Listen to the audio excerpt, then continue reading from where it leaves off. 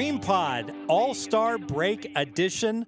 A lot of others are taking this week off completely. Not us. We're grinding. We got lots of great information in this Dream Pod. We're going to go ahead and discuss during the MLB All-Star Break things that pros are doing to get ready for the season and to make money right now. Vegas is back. I'll talk about my observations about Vegas reopening and all that I have observed. Little review discussion about Resorts World. First mega casino opening up on the Strip since the Cosmopolitan opened back in 2010. So it's been over 10 years. Resorts World opens up. Little lifestyle here. Time to maybe take a little time away from gambling. I discuss 5 of my personal favorite restaurants, places to eat, places to go in Las Vegas.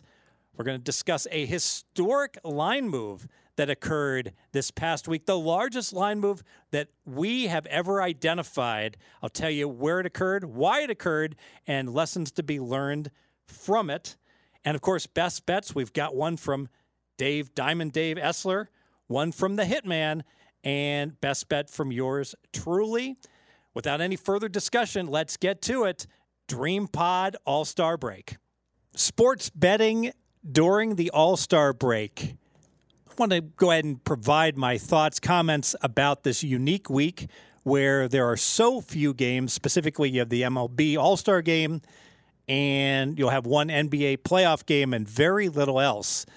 This is a week historically that the vast majority of sports bettors, pro sports bettors I know, go on vacation this week or do alternative research, if you will, and really aren't hands-on. But that can create opportunity. Why? Because there's so few eyes actually looking at any virgin lines that are being put up. And because of that, oftentimes, if a mistake is put up by the sports books, it will stay out there for longer. Further, many of the sports books, same rationale, the A-list odds makers are on vacation as well, and so the B team is oftentimes setting lines. And because of that, you can get some tremendous opportunities. Let me outline one that was out there here this morning as we're taping. DraftKings put up season win numbers, MLB, for how many games teams are going to win, basically for the rest of the year, adjusted for what they've already won. So the over-under on one team in particular, Arizona, over-under 59.5. Mackenzie, let me ask you, have you been following MLB very much at all during the course of the season?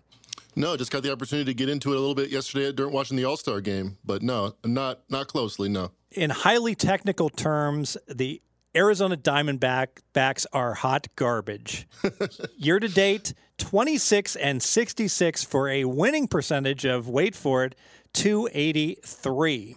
So if Arizona finishes the year at 34-36, it would be one of the greatest turnarounds in the history of baseball. Here's a team that doesn't win 30% of their games. For them to finish just below 50% the rest of the way would just be remarkable. Completely, I can't even emphasize how much of an underdog they are to get to 60 wins, and yet DraftKings put up 59.5. I would say that's a 95% bet that you could have played under 59.5, and I think that bet alone illustrates how much value you can oftentimes get if you're the first to spot some virgin lines that are completely off. So I'm just looking up right now at the opening before the season wins. Looks like 75.5 for the Diamondbacks, about 46% winning percentage. So does it seem like they're just putting this number up, the second half number, blindly, not adjusting at all for what we saw in the first half? You know, you're going to have to ask them, because anyone that's following baseball knows Arizona's been getting dealt like plus 280 seemingly on a nightly basis against the Dodgers, the Padres, and the Giants. But yeah, but their expected win percentage in the second half by that bad number, does it match up with the 46% of games they were expected to win before the season? Yes, it does. Okay. So that's a possible rationale. I think a more likely rationale is that it should have been 54.5, and somebody wrote a 4 that looked like a 9, and that's what got typed in. That's my theory, at the very least. So that there are some other soft baseball numbers out there, including the Minnesota Twins at 77.5, which certainly looked high to me, but that would go back to what you were saying, Mackenzie, that if you just projected the Twins based upon what their power rating was to start the season, you would get a number similar to 77.5 instead of what I expected, 74.5. So I did bet under 77.5 as well on the Twins. But it just goes to show that if you're working actively during this time of year, you can spot some stuff that can very well be very much off. And I expect, with the Olympics coming up, that some of these numbers in the Olympics, which I don't historically follow, you're going to be able to find some real value there as well. Do you think there were some angry managers getting in after a long vacation on Monday to say, hey, we put out what number?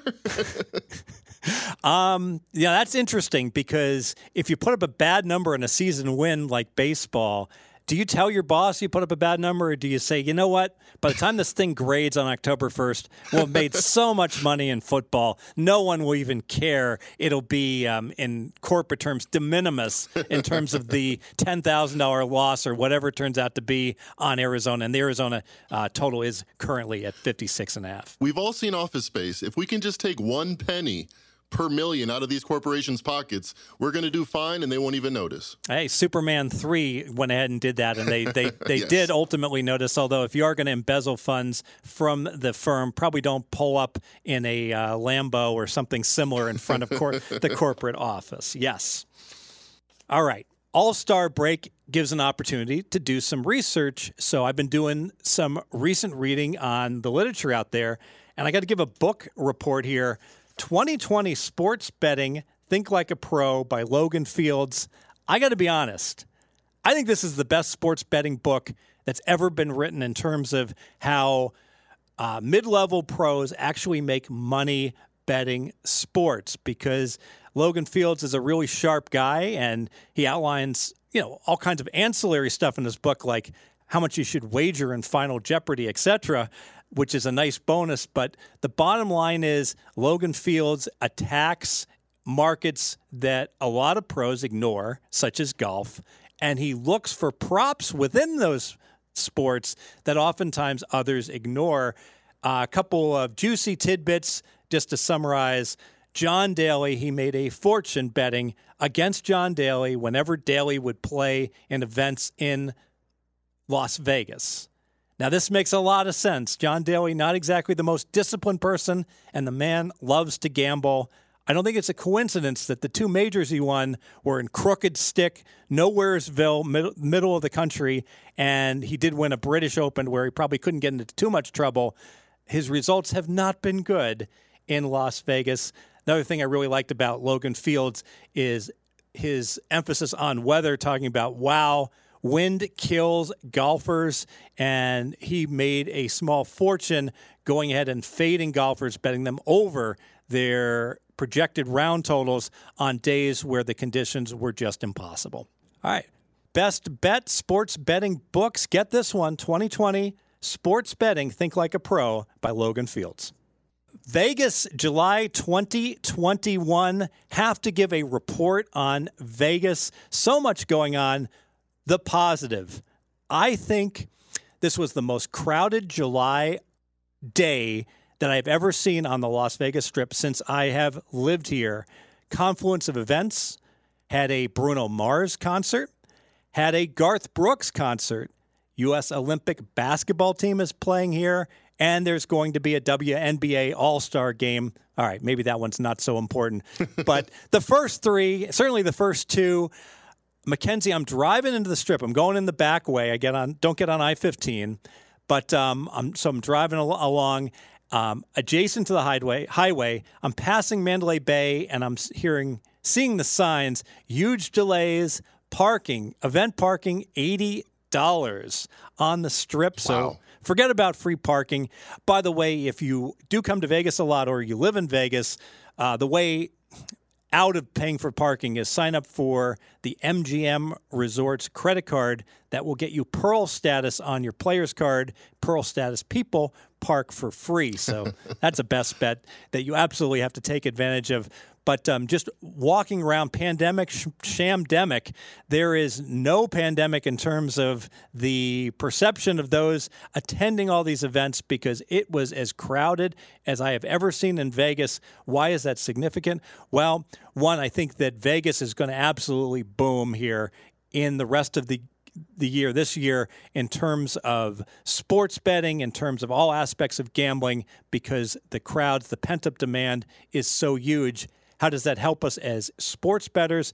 Well, I think it certainly helps us with more public money entering into the pool, and you'll start to see things where you'll get line moves that will go contrary to what they should. Examples this past weekend, I really think you got to go ahead and take a look at the McGregor-Poirier fight where despite every pro that I spoke to saying Poirier had tremendous value and that Conor McGregor's best days for the Notorious One are behind him, that you could really get bargains on Poirier, specifically win Las Vegas went as low as minus 120 when the market was minus 140. I saw some other shops at minus 125.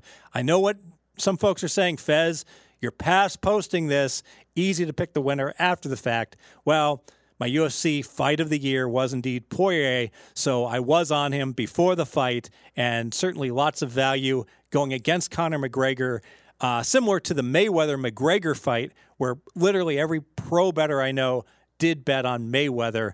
In a boxing match, if you have an undefeated 50-0 boxer against a pretty good UFC fighter, and they're in a boxing match, Mackenzie, who should you bet on? The undefeated boxer. There you go.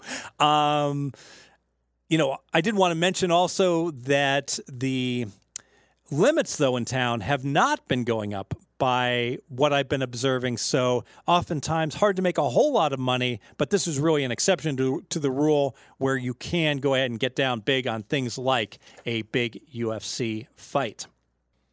And I can attest, last Wednesday, when you came in, we had the exact same conversation about Poirier-McGregor. The question was, it's 110 degrees outside in Vegas. Will there be enough public betting to get that number down? And the Wynn, that's a place where a lot of, international clientele likes to arrive at five-star resort. I'm wondering if all that international money, maybe some Irishmen, for some good crack and some grand time, came to the Win and copped that number down. And you let me know about that minus 120. Thank you, because I did take advantage.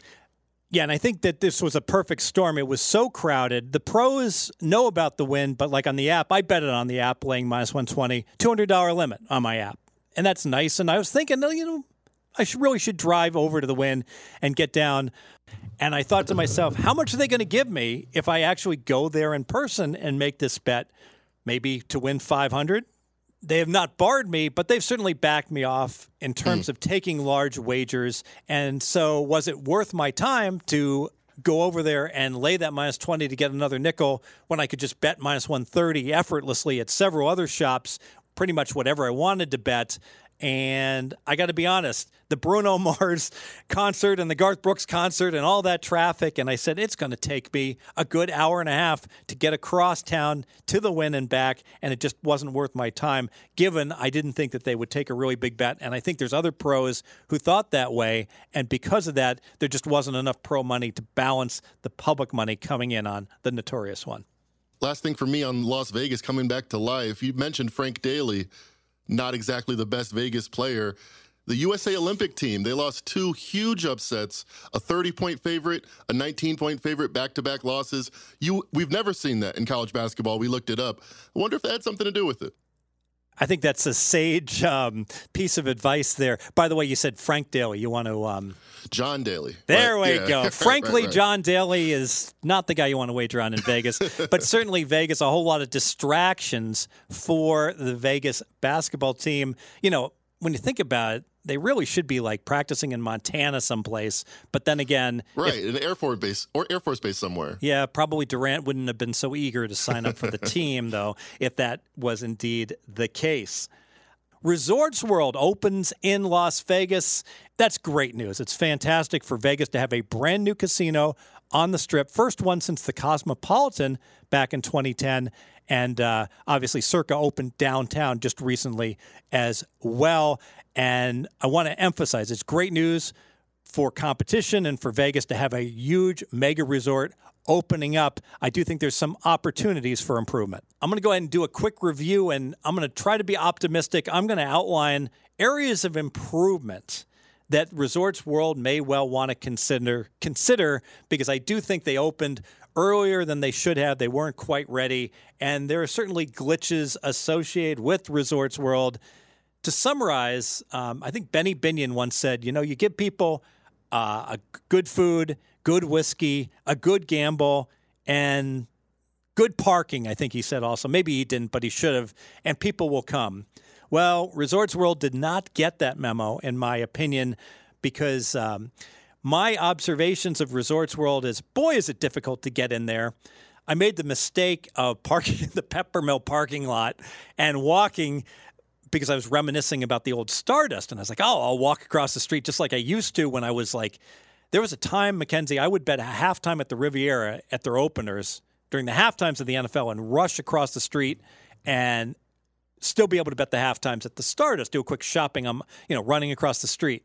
Well, good luck with that. Right. You go across the street, there's no entrance. There is no pedestrian entrance on the north side of the property. You have to walk all the way around into the parking garage area almost to get into the property.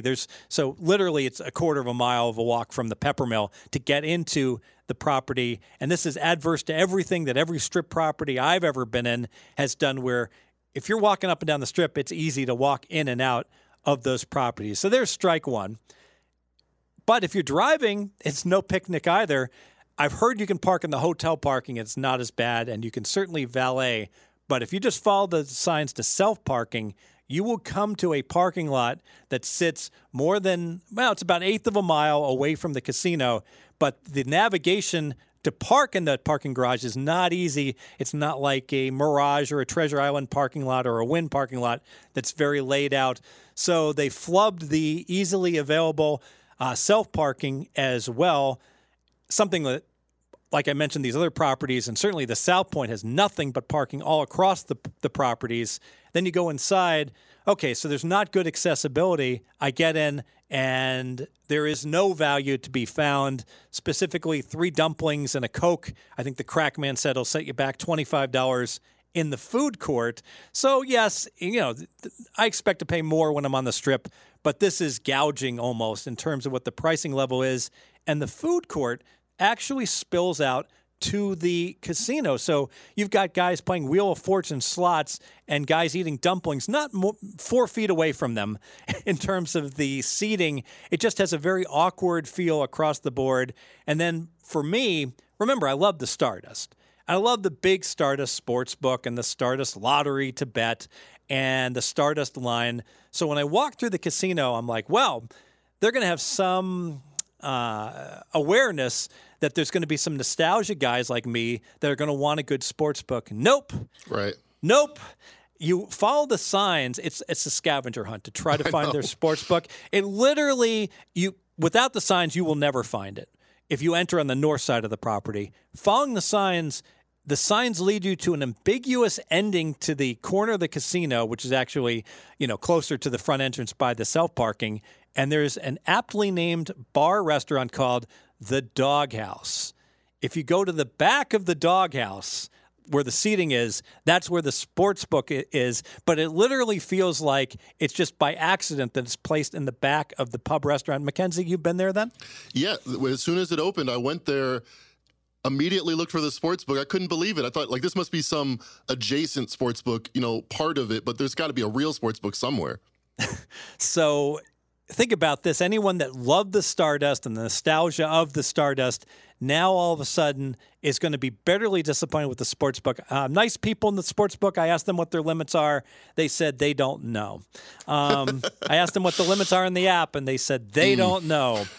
So we'll see what develops with Resorts World. Apparently there's a Resorts World like in the Catskills also. So I believe that the lines are being set out of there and not out of Vegas. I'm not 100% sure of that, but right now, limits very low, food really expensive, very difficult to get in and out of the place.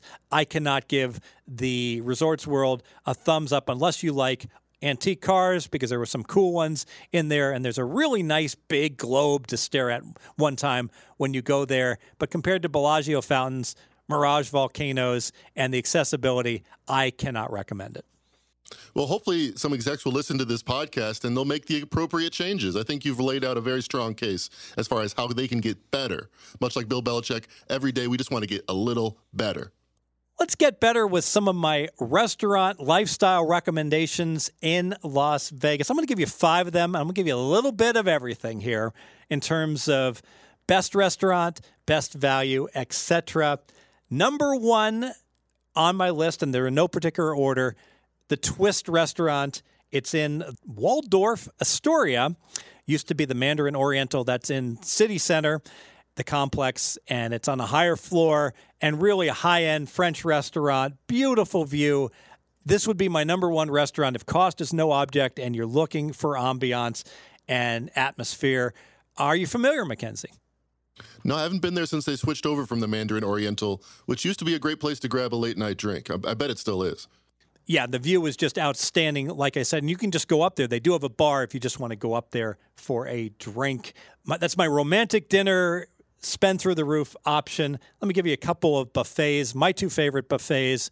The Wynn Buffet, I think, does everything well. It's not cheap, but I've never had a bad meal at the Wynn Buffet, and it is my favorite buffet on the Strip, off the Strip, Texas de Brazil in Town Center.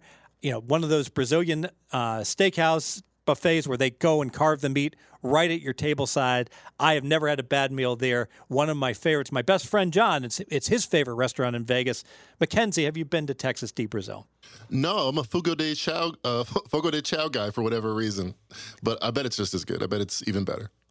I'm going to have to check out Fogo de Chao as soon as I learn to pronounce it. Very good. Yeah, same thing. They go to your plate with the big steaks. It's an amazing experience. All right, but I know some of you are on a budget. Hey, I'm on a budget. And I'm going to give you 2 budget babies here. Ellis Island Casino, Flamingo and Koval. I used to live right down the street from it, so I could walk from the Meridian Apartments to Ellis Island. I love Ellis Island.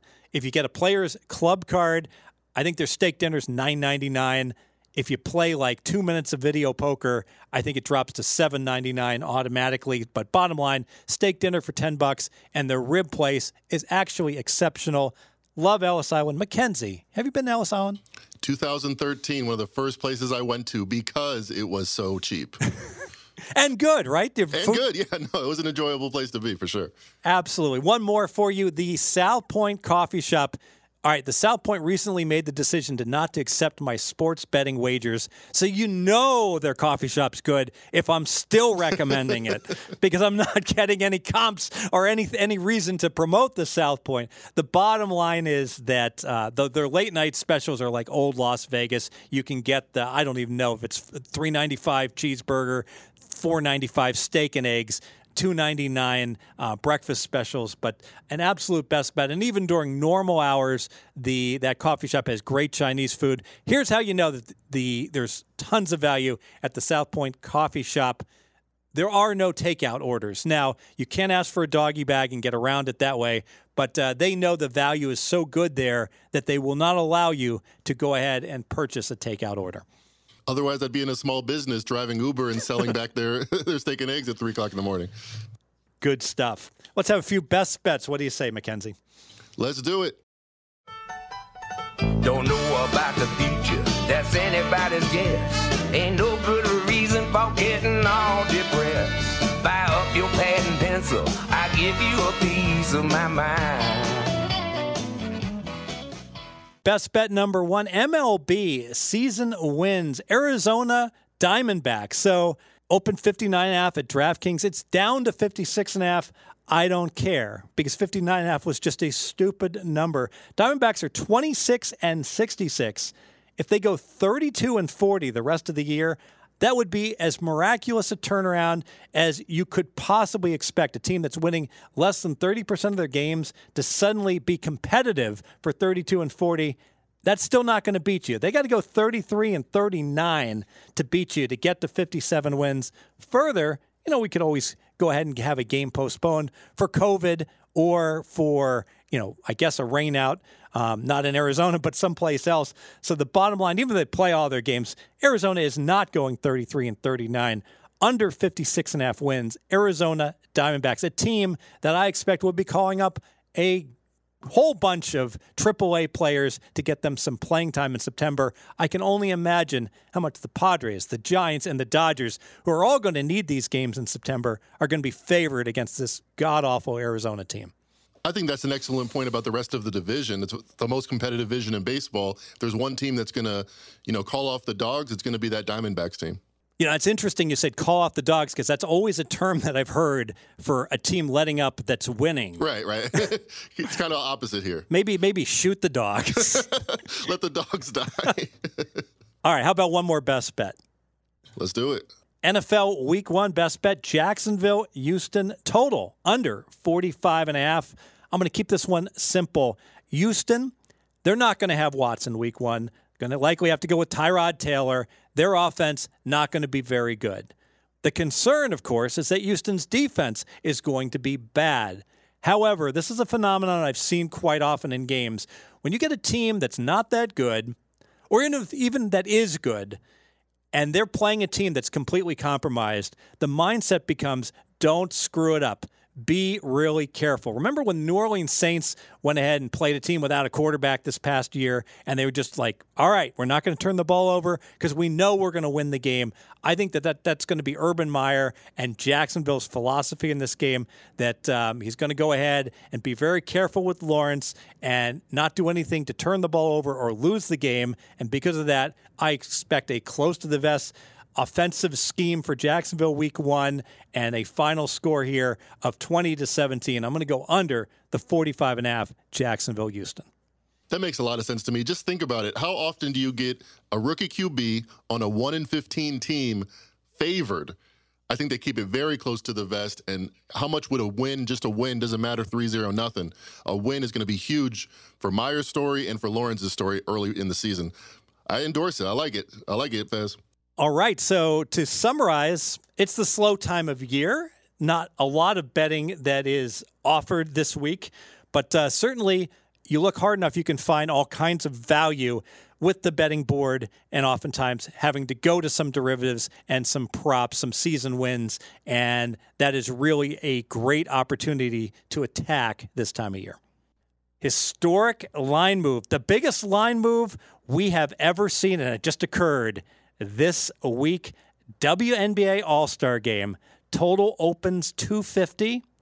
Many shops copy that number, and then it free falls throughout the day. Closes 195, lands 178. What the heck happened, and what can we learn from this? I think the number one thing that we can learn from this is so often you hear the bookmakers, they know everything. They've got all the data. They're really difficult to beat. And frankly, I just disagree with that statement completely.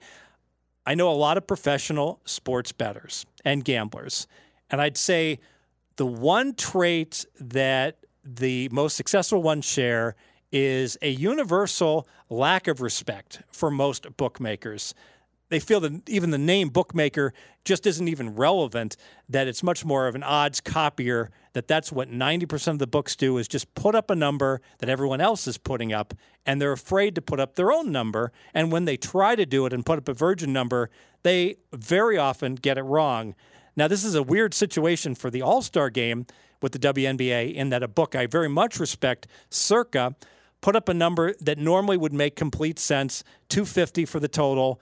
The WNBA has been happy action, fun time, run and gun, and 250 would make sense for a total, but the format got changed, and this is where Circa missed it.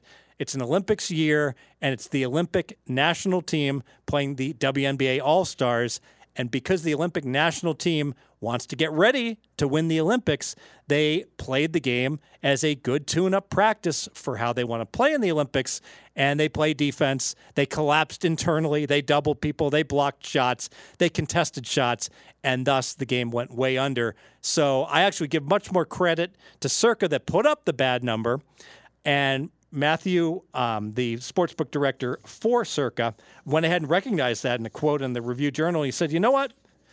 Matt Metcalf said, we just put up a bad number. It's on me. and the limit's obviously low, but all the other sports books, just of all of them, you would think one of them would have said, oh, that's a huge mistake. I can just put 230 up when everyone else is putting up 250, and they'll all bet over against me when the true total should be below 200, and they could have made a fortune. Not one book did anything close to that, and I think it's pretty condemning. And you wouldn't even have to have dealt 230. You could have just dealt 5 points below market the entire way and took nothing but bogus over bets by people middling the game. So key lesson there, years ago, RJ spoke about, and this may have been 10 years ago, there was an Atlantic 10 basketball game Duquesne was involved with that I know, where one book that originated college basketball lines was copying along, and the Duquesne total should have been like in the 150s, and the game before it was around 130, and they put that 130 on the Duquesne game accidentally, and they made the Duquesne total 130, and throughout the day, same thing. Line move on the total. Money just kept pouring in after everyone copied the originator. And it just goes to show there are very, very few actual bookmakers in this business. And the vast majority of people have stopped hiring anyone to even give them advice on what the line should be. They're just copying the lines. Mackenzie, you surprised, shocked by that, or not surprised? Well, kudos to Circa and Matt Metcalf for actually doing the work. It's pretty surprising, though. You do hear that term all the time, odds makers, bookmakers. They know more than you. I'm glad I got to know you to disabuse me of that myth. One cautionary tale here. So, in general, the way to win is one of the ways to win is wait for someone to put up a virgin line and then look at which way the line's moving and immediately hop on it, especially if it's something that's a little bit difficult to price, if there were format changes, etc., because that first line move absolutely is usually spot on. Well, be a little careful because one clever bettor, I believe this is what happened, the total for that WNBA All-Star game opened a little bit below 250. I think it was 248.5. Their first pop, a limit bet from a, quote, respected customer on the over. And think about that. If you know a number is like way, way, way off and only one book has it with lower limits, what could be a more clever way to freeze the market and freeze other bettors? Bet it to go up even higher. So anyone looking at the screen says, oh, they're betting this up. I'll wait. And in the meantime, everyone copies that number, and you can get down 20 times more if you just wait and are patient. But by betting that over first, oftentimes that freezes the market. And I got to tell you, I'm victim to this also. All the time, there's situations where like I might like an over 46 in the NFL. And then I see a couple of sharp books tick up to tick down to 45.5, and I'm like, no hurry to bet that one. I might get 45, and so I won't bet it if it's moving opposite of where I think it should be. And sometimes it's just people head faking at the marketplace, including myself. So those are out there, but usually those head fakes happen when the market is not very liquid. The more liquidity that pops in once more books put up the number, the more likely, if it truly is a bad number, it gets taken out immediately. Another lesson might be just to look for format changes in All-Star games. I just pulled this up in 2012, 97 points in the Pro Bowl. Next year, they change it from AFC, NFC to Team Sanders, Team whatever. 33 points scored the next day. So 60 points less the next year after that format change. We might see that in other sports. Yeah, Pro Bowl has been fraught with changes, including clock changes where the clock would run after incomplete passes, a change that was made. So big changes and venue changes, obviously going from Hawaii to Orlando. So absolutely, when change occurs, oftentimes that's your opportunity to go ahead and bet different from what you may have bet in the past. I might say it didn't change anything in the baseball All-Star game where all you got to do is bet the AL and bet the under. I think the under has cashed 80% or close to it in recent years, and the AL has won like 8 games in a row. Oh, well, now the game's in Colorado with in the high altitude, and no adjustment needed. AL and under. Thank you very much. Cash both of your tickets. Vladimir Guerrero did hit the longest home run we've ever seen in an All-Star game, but it was only one of 7 total runs. That's a great point because in the home run derby, I know there was an over-under of 501 was the opener on the distance, and the combination of it being an altitude and them not using the humidor for those baseballs in the home run derby, I know a whole lot of people bet over 501, over 505, over 510. I think the longest one was like in the low 520s. All that money got there with a victorious bet. So that was a prop bet. And we oftentimes talk about this, that the very best bets can be things that you bet over or you bet under. You bet a yes or a no. And Mackenzie, you actually nailed one of the first-round matchups. The only favorite to win their first-round matchup. Really, is that right? Yeah, you got on them like minus 180 Alonso and closed minus 240. I can't take any credit for it. The great Sleepy J gave it to us. It was a minus 180, Alonso versus Salvador Perez. He had a great handicap, and he also topped it. He got the plus 550 on Pete Alonso to go ahead and win the whole thing. How strong was this for Sleepy? Not only does he nail the minus 180 that goes to like minus 240, but the other three guys, Otani, Gallo, and whoever I'm leaving out, all get upset in the first round. So if you wanted to hedge in a profit, I know that his guy, Alonso, became a monster favorite in the next two rounds as well. Great job, Sleepy. Speaking of best bets, it's that time. Let's get into some best bets. You know what? Let's start with Diamond Dave Essler. He's got a best bet NFL Week 1. Week 1 NFL, I bet the Washington football team plus 1.5 over the Chargers. You know, flashback to last year's playoffs when Washington played the Bucs tough, and it was with Division II journeyman Taylor Henke at quarterback, whose previous contract was with the St. Louis Battlehawks of the XFL. This year, enter Fitzpatrick. 2 seasons in Miami, posted his highest 2 QBRs of his career. Washington had Samuel to complement McLaurin's 1,100 receiving yards, and that was with 4 different quarterbacks. And let's not understate Samuel's years under Rivera in Carolina. And speaking of coaching, Staley's an upgrade just because he's not Anthony Lynn. But the Chargers lost a ton on defense, including Melvin Ingram and Denzel Perriman. So while people are focusing on Justin Herbert with not much discussion of losing Hunter Henry, the Chargers' defense is the big question mark.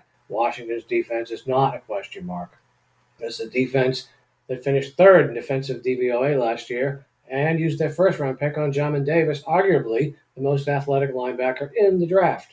When all is said and done here, Washington seemingly got a lot better in the offseason, and yet their 2021 win total is only 1 more than last year's actual win total. I believe that to be incorrect as well. I love RJ's Washington NFC East bet, and in this game, WFT is WTF, which stands for wrong team favored. I bet Washington plus 1.5 Week 1 over the Chargers.